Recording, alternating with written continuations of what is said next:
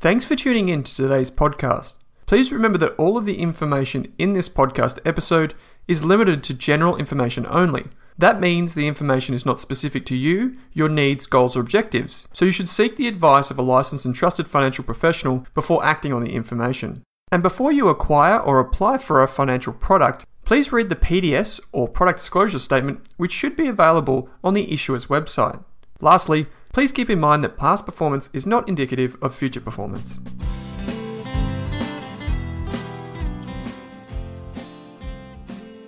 Kate, it's wonderful to be back with you. We've got a special guest with us today, and that person is Mel Browne. Mel, welcome to the show.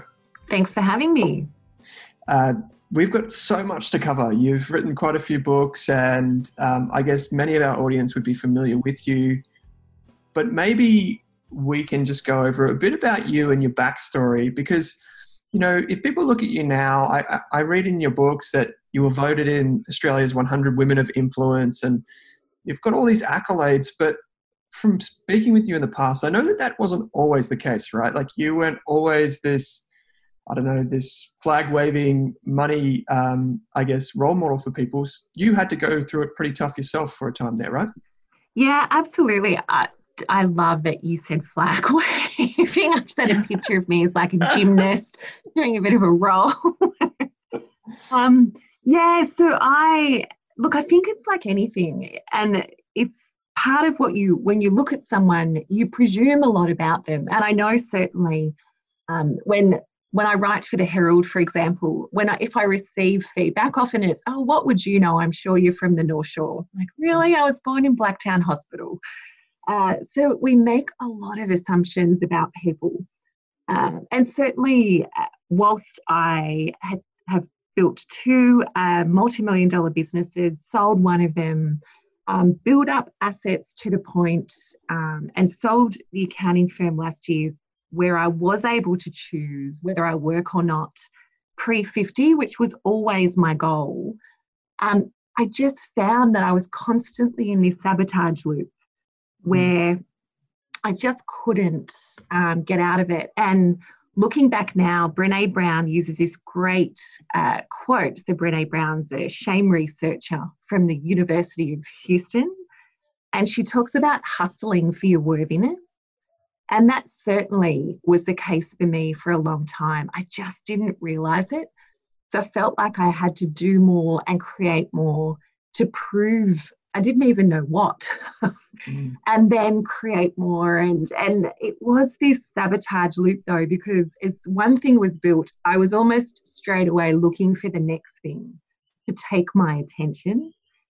And it was only when I chose to start working with a coach, and my thoughts were, I'll work with a business coach so that I can break that sabotage loop. And I was a member of Entrepreneurs Organisation for a number of years.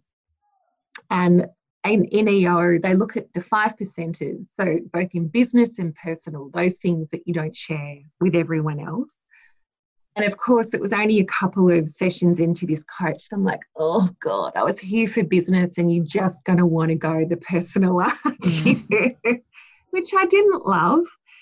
But what I came to understand is that by not facing so many things that I'd grown up with, where I'd been taught, like so many kids and so many Western Sydney kids, I think, that came from tough upbringings, that you just put on the public face and shove it all down and go out there and do what you can.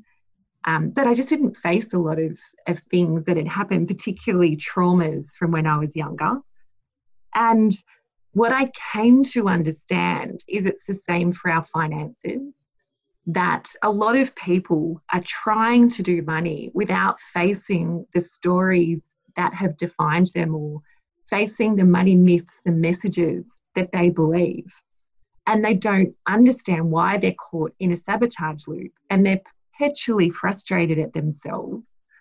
And so the reason I wrote this book, and the reason that I do the work that I do, is to break those loops, is to rewrite those stories.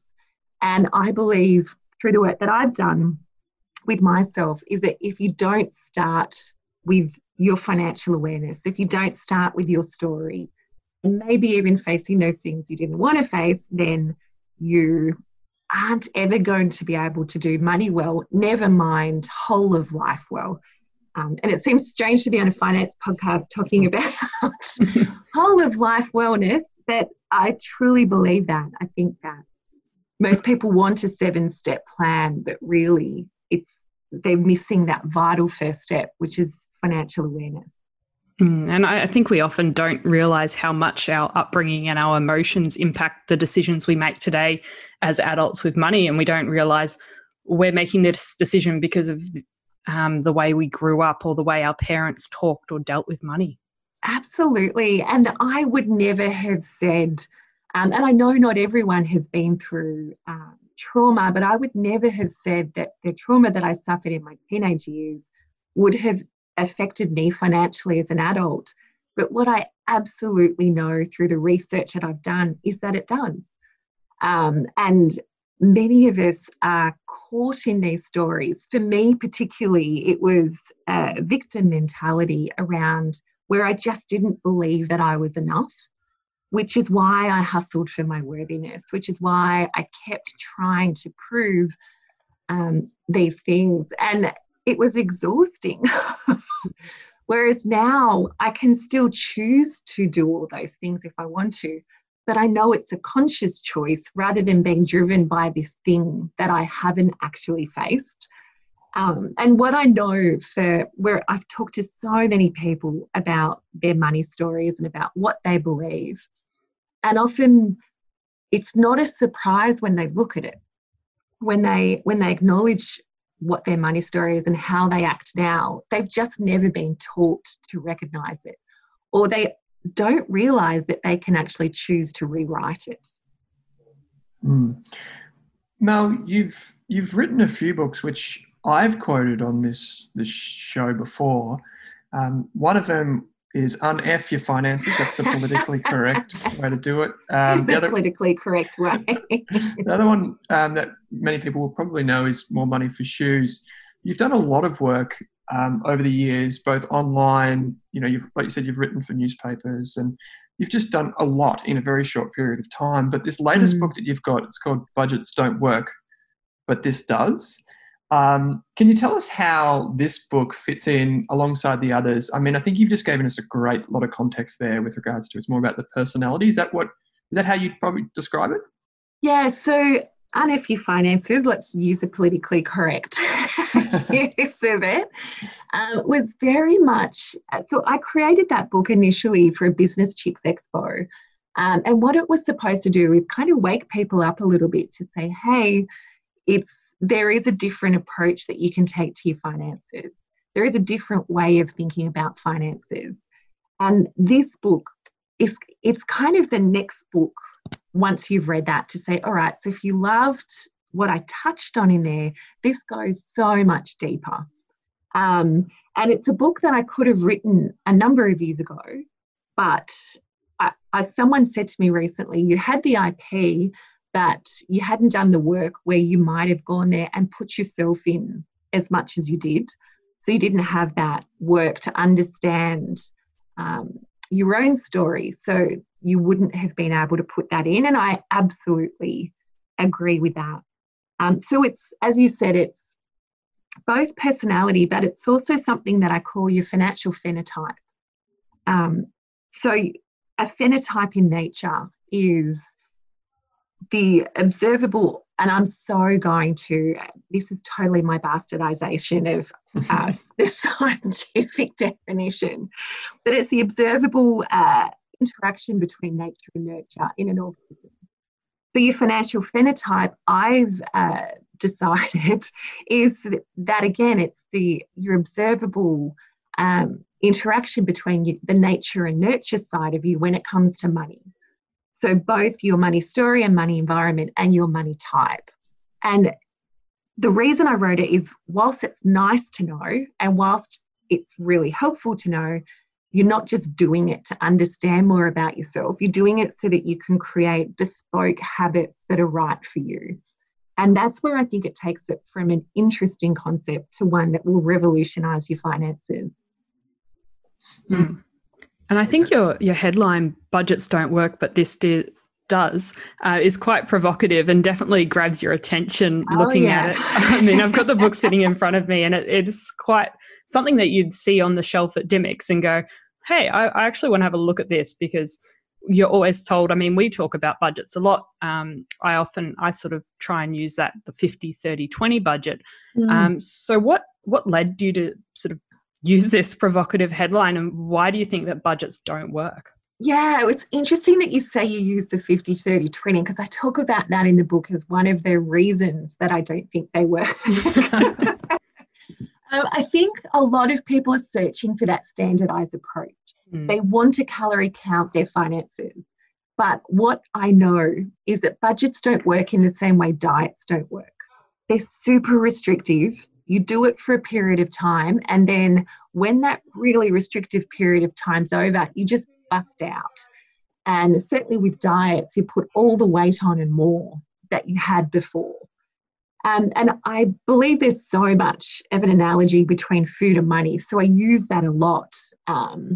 Which is why that diets, budgets, I think people get that concept. And I'm not saying that you shouldn't understand how much your life costs. That's so important. And I talk about that in the book.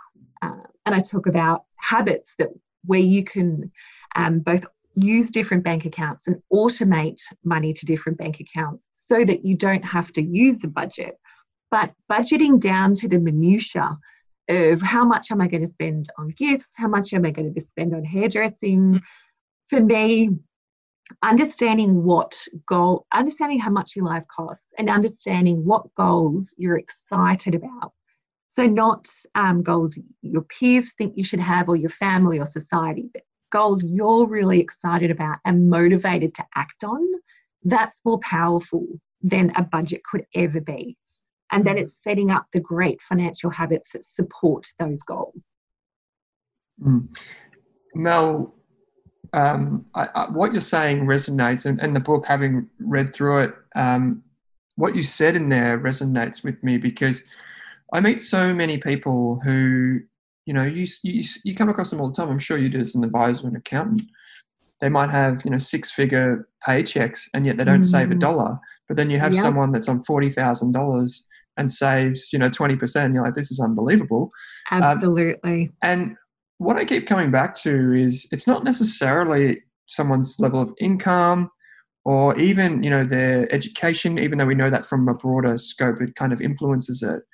What it comes back to for me is kind of people's personality. And, you can have all the great budgets and spreadsheets in the world, but actually, them actually following it is a totally different thing. And, I think for myself too, I think I sabotaged a lot when I was probably a late teenager too. I got the fancy cars thinking that materialistic thing would bring me some type of happiness. But it wasn't really until I sat back and questioned the things around me. And I think this is where your money story or the nurture piece kind of comes into it, versus maybe the money type, which is the personality. Would that be fair to say that's kind of the two, money type versus money story? Yeah, so money story and money environment, and money type, definitely. But you're right, it is understanding that, especially in our comparison culture, where you look across and, oh, well, they've got that and they're at my age and stage, maybe I should have that too. And we all carry around a personal spending device in our pocket that used to be a phone, where we're on social media following people who are being gifted products that we're then compelled to buy. And that's that nurture versus nature. It's both the money story you're telling yourself around what you should have and where you should be at and what success looks like for you, versus your nature, which, as you said, might be those compulsions around how you innately behave. And in the book, I talk about the marshmallow test to kind of illustrate that a little bit, where it's that well-known test where researchers placed a marshmallow in front of kids and then said, right, when I come back, if you eat a marshmallow, we'll give you another one.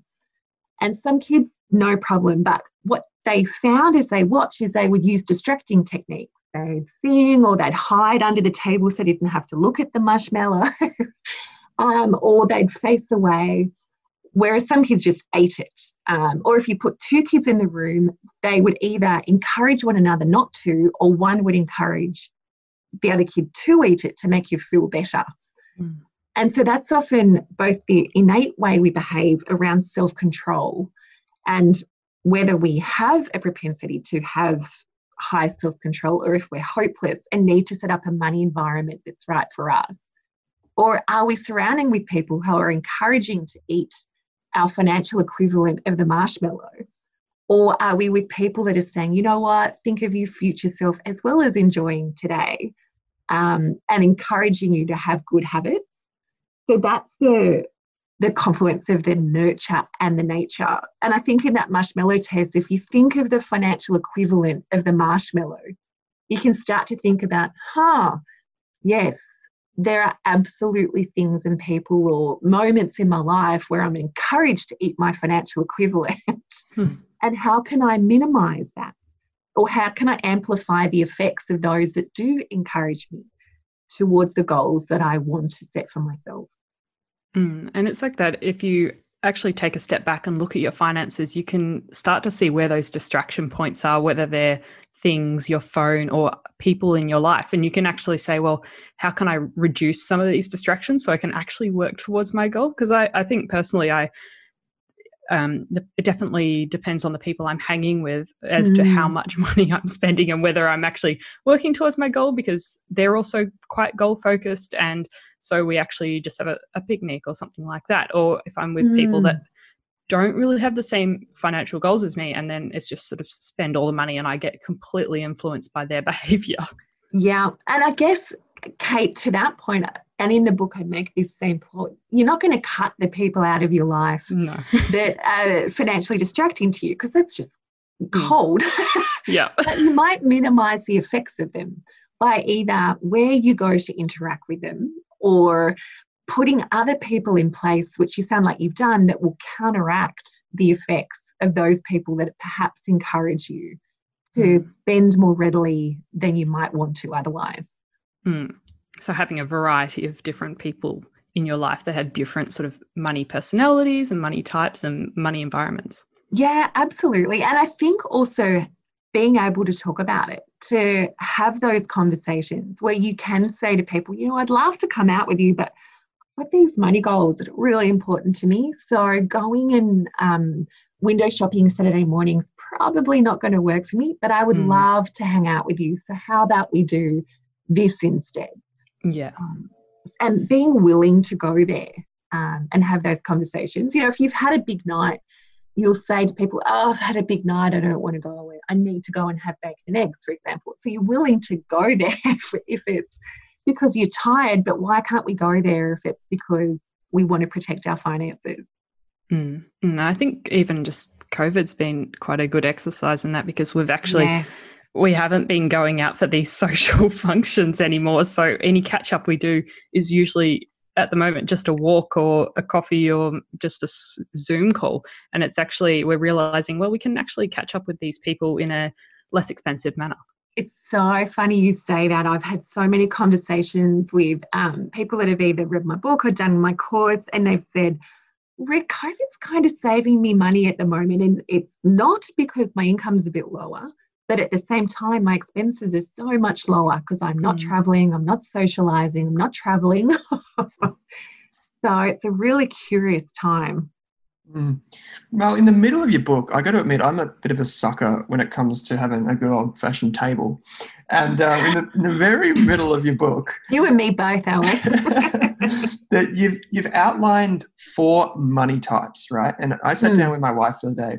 She leaned over my shoulder and she said, yep, you're the creator. And just for people that, and it works, I encourage you, when you get the book, to have a look at this table. It's fantastic. So just some of the characteristics of someone that's a creator with their financial attitude: they imagine it, create it, manifest it, and visualize it. And my money mantra, which I thought would be pretty funny, is if I can dream it, I can do it. I manifest my own success. And I felt like this is a really neat way to, and it kind of fitted me down to a T, right? I'm normally a bit skeptical of these things, but maybe you can provide a bit of an overview of the different money types and it kind of anything that maybe resonated with you and maybe your money type. Yeah, absolutely. So, because we don't have scientists following us around, checking how we innately behave with money, and because I don't think we're great at self reflection with money, I've created these 4 different personalities. And I do think most of us are a hybrid of one of the 4, that we have a lesser and a stronger. So there's the worker that are all about earning it and doing it. They're the most pragmatic of the money types. The creator, which is as you are, Owen, which, as you said, it's all about words like manifesting and mantras are going to be things that you really resonate with. You're the most idealistic of the money types.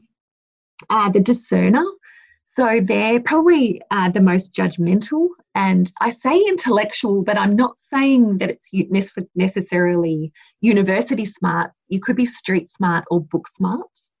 And for them, it's about ideation and thinking your way and thinking differently. And the relator is the final one, the most empathetic of the money type, the one most at risk of putting their own finances at risk because they're going to rescue others. And they're all about accumulating and collaborating and networking. And it's really funny when you said that you looked at the creator and just get it. Because what you'll know if one resonates with you, and it's interesting the number of people that said, oh, I'm that. But then just as interestingly has been the number of people that say, but I just think this one's wrong. And what all that means is it's not wrong. It's just not wrong for you. It's just not right for you. And Rod, who's my co-founder at Thinkers Inc., which is a preschool that I own, actually grabbed me when he did a pre-read and he goes, oh, Mel, I just think you need to relook at the creator because that's just wrong. I just don't think that's right. I went, oh, honey, it's right. You're just not a creator.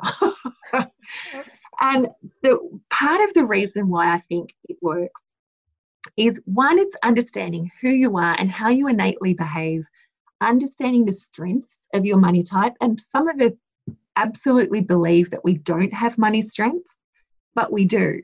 I can speed read. I didn't realise I could speed read. I just can.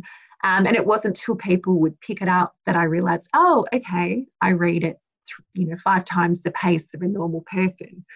So your money strengths are strengths that you just think everyone has and they actually don't. So it's about amplifying those strengths and realising how to harness them, as well as minimising the weaknesses in your behaviour. So, for example, I'm a discerner, and I absolutely have the ability, when I'm stressed, to overthink, to have paralysis by analysis, particularly if there's an emotional tie to a decision. I will struggle with that. I just want everything nice and neat and black and white. But my strengths are, I will always have a plan A, B, C, D, E, which in business or with my finances is absolutely that ability to run those strategies and to have backup plans. It's fantastic. But another weakness can be, I don't want to do what everyone else is doing, which can be a strength, but it also can be, I won't do it just because. I'm highly judgmental. But the strength and the weakness, I think, of these types are when you do it with your partner, whether that's in business or peer groups or family or in relationships, because you might think your partner's doing money wrong. And particularly if Rod, who I just talked about, I believe he's in relationship with a creator, and he'll tell me, he goes, oh, he's doing it wrong. And he's not. He's just not doing it how Rod would do it. And same with my hubby and I. He's a worker. He perpetually frustrates me with his inability to do anything but personal exertion. But I'm actually now comfortable with that. I just don't let him manage our finances and make investing decisions, because he would feel safer it was all just cash in the bank or mortgage paid off and that was it. So, but together we can sit down and, with the strengths of our different money types, harness that really beautifully so that our personal finances, we both feel safe, but we are both building something we feel comfortable with. And neither of us will feel 100% happy because it's a compromise, but it's something that we're both happy with. And the same with business. So Rod is a relator money type and a discerner. And I initially would be so frustrated with his just wanting to chat. But I've worked out that the relational side of business is just as important as the finance side of business to him. So, and it's why he now is in charge of our people, because he's just so good at it. Whereas he put rules in place around, I can't say no to decisions in the business. I can say, what about? I can offer other suggestions, because it would be really easy for me to steamroll him and go, no, we're not doing that. No, we're doing that. I've got this. Here's my plan A to E, and just push it through. So by him doing that, he's harnessing the power of my discerner money type by making me work harder and actually come up with better solutions. So it's an interesting, I believe if you harness your money story and rewrite that, get the, don't just have a default money environment, but curate one and have developed financial habits that are right for your money type, then money can actually be something that is like a financial riptide that just pulls you along, rather than something that we're perpetually frustrated with. And I'm really excited about it because I've seen it work over and over again. Yeah, and there's BuzzFeed quizzes for everything nowadays, but I don't think I've seen any sort of money type quiz out there. There's maybe like what sort of who are you in like which movie character, or like how wealthy are you in your past life, but there's nothing about or what Sex in the City money type are you, or whatever. They seem to be a bit cutesy. So yeah, but nothing that's actually asking you to have sort of a hard look at yourself and look at your strengths as well as your weaknesses, and how does that impact you? Because a lot of people do, like, I mean, I personally did the quiz and I came out as the worker, which surprised me. I was quite surprised by that. But then I was having a look through the weaknesses, and one was like very rigid rule follower, and that kind of fits me to a T. I'm very uncomfortable when anyone jaywalks, and seemingly most of my family do. And I'm always like, yeah. But the other one was unwilling to part with large cash buffers.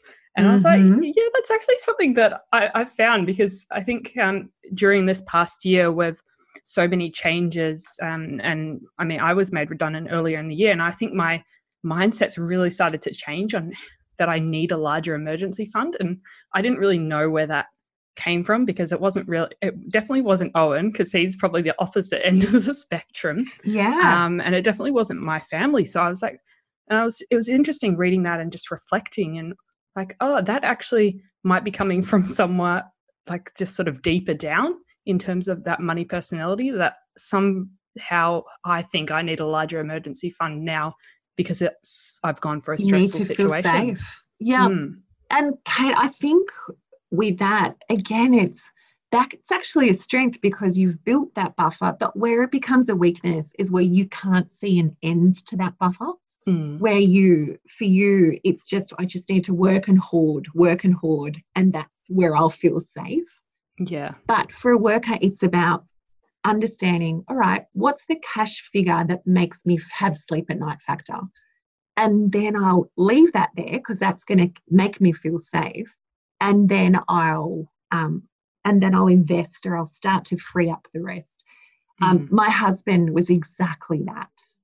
And what you're describing is so him, and he's a worker. So it's fascinating to hear you say all those things. Yeah, and it's something quite new, and it's only started to emerge this year. And I just sort of reading it definitely made me think, and I think it's sort of as you said, getting to that point where you go, how much is enough as an emergency cash buffer, and at what point should I stop hoarding and actually invest or do other things with my money? Because I mean, up until this year, I've been quite a high risk investor, and suddenly this year it's changed. Yeah, which is absolutely understandable. But that's when I think a lot of us have gone to the basement behaviours in the language of Gallup strengths of our money types. We've because that makes us feel safe. So for me, when COVID first hit, I was paralysis by analysis, 50 different theories, like 50 different strategies, working, just I almost couldn't sleep because my mind just wouldn't stop. So it's then going, okay, well, how can I harness this for good rather than having it be a self-destructive thing? And so for me, that was looking at, okay, well, the share market's crashing. What do I believe about that? And let's run those theories for that instead and maybe do some investing there. So it is about understanding the weaknesses when they present themselves, going, oh, hi, right, what are we going to do with you? Yeah. I'll go with it. I've got another question for you, which is along those lines, Mel, which is, I guess, not just necessarily dealing with ourselves, but also with the people around us. And at the back of the book, you touch on something which is, I guess, pretty near to my heart too, and something that I've experienced, which is addiction. So having people in your life that have some type of addiction or a vice, if you like, obviously we talk about these, and we talk about like drug addictions, we talk about substance abuse, we talk about many different things, gambling, what have you. But in the back of the book, you talk about how, I guess, compulsions and addictions can impact your life. And I think this is something that not enough experts talk about because they're just almost too sensitive, or they're worried about the backlash from it. Can you talk us through a bit about, what is, I guess, a financial addiction and some of the steps people can take either for themselves or for other people to get back control? Yeah, absolutely. So the last couple of chapters are about stresses and sabotage, but also addictions and compulsions. And it was really important for me to write those two chapters because what I know is that stress and sabotage, which is a different than addictions and compulsions, can undo all of the good work that you've done with your finances. So it was really important for me to recognise that and to say, right, let's put a plan in place for this. Let's look at when those inflection points happen and let's put a plan in place for it. But I also wanted to acknowledge addictions and compulsions because I'm talking in the book about money stories and money environments and how we innately behave. And I didn't want someone reading the book to put down an addictive behaviour as how they innately behaved or the money story they were given, and to kind of think that that's what I was talking about when I absolutely am not. So like you, Owen, I've got a family history of addictions and compulsions. We've got everything in my family history from drug addiction and alcohol addiction, as well as eating and working and, almost name it and we have it. It's fantastic. So I know personally that those compulsions are something that I need to manage in my life. Particularly as someone, I know when we first started talking, I mentioned that I had childhood traumas, and what I do suffer from, and I've been clinically diagnosed, so I don't say it glibly, is PTSD from it. And I know how that affects my finances, and it does. So what I wanted to do is acknowledge in the book that is a thing, that it's real, that people aren't imagining it, and that it can play it in our finances in a way that's absolutely destructive. Whether that is, with me, it was never an addictive behaviour, but it was compulsive, where it was working and hustling and spending. So I would get caught in this sabotage cycle. But for others, it is addictive shopping, it's addictive gambling. And what the stats are telling us is that this is on the rise in our society. And what we want to do is acknowledge it and to tell people, and what I've suggested all the way through that chapter is that people seek help through a financial counsellor and a therapist. It's the only way. That's not the sort of thing that you can fix by looking at financial habits. that's the deeper work, to realise and understand why that addiction is there and to get serious help with that. And I've put phone numbers and where to go for help for that. But my concern during this time is what we know from the stats. Over 2 million people grabbed money out of super the first time, about 10 grand. 63% spent it on discretionary spending. And for guys, the number one thing that they spent it on was online gambling. And for me, not all of that online gambling would have been addictive, but some of it would have been. And that for me is just heartbreaking to know that this is occurring. So in there, I do put the signs to look out for. So there are, I talk about research that's been done on other addictive disorders, and I talk about from a shopping point of view, what are the different steps to look for to know if this is something potentially you're at risk of, and then to seek help. Because, there's books like Shopaholic and movies of the same name, and they make it seem cute and funny, but it's actually not. And there's a difference between bringing bags home and hiding them from your partner or having a flutter at the races and addiction. So I really wanted to make sure that there was a chapter on it in the book and to acknowledge that this is a real thing that we need people to get help for. And it's certainly something that I've sought help for in my own life, which is what I acknowledge in the book. And I think that's the part of putting myself in the book that I really struggled with. But I thought, if I am telling people to share their money stories, if I'm talking about addictions and compulsions and stress and sabotage and money types, you can talk about it from an intellectual point of view, but unless I tell my story and my experience, then I feel like it's theory versus the transformational change that hopefully it will have.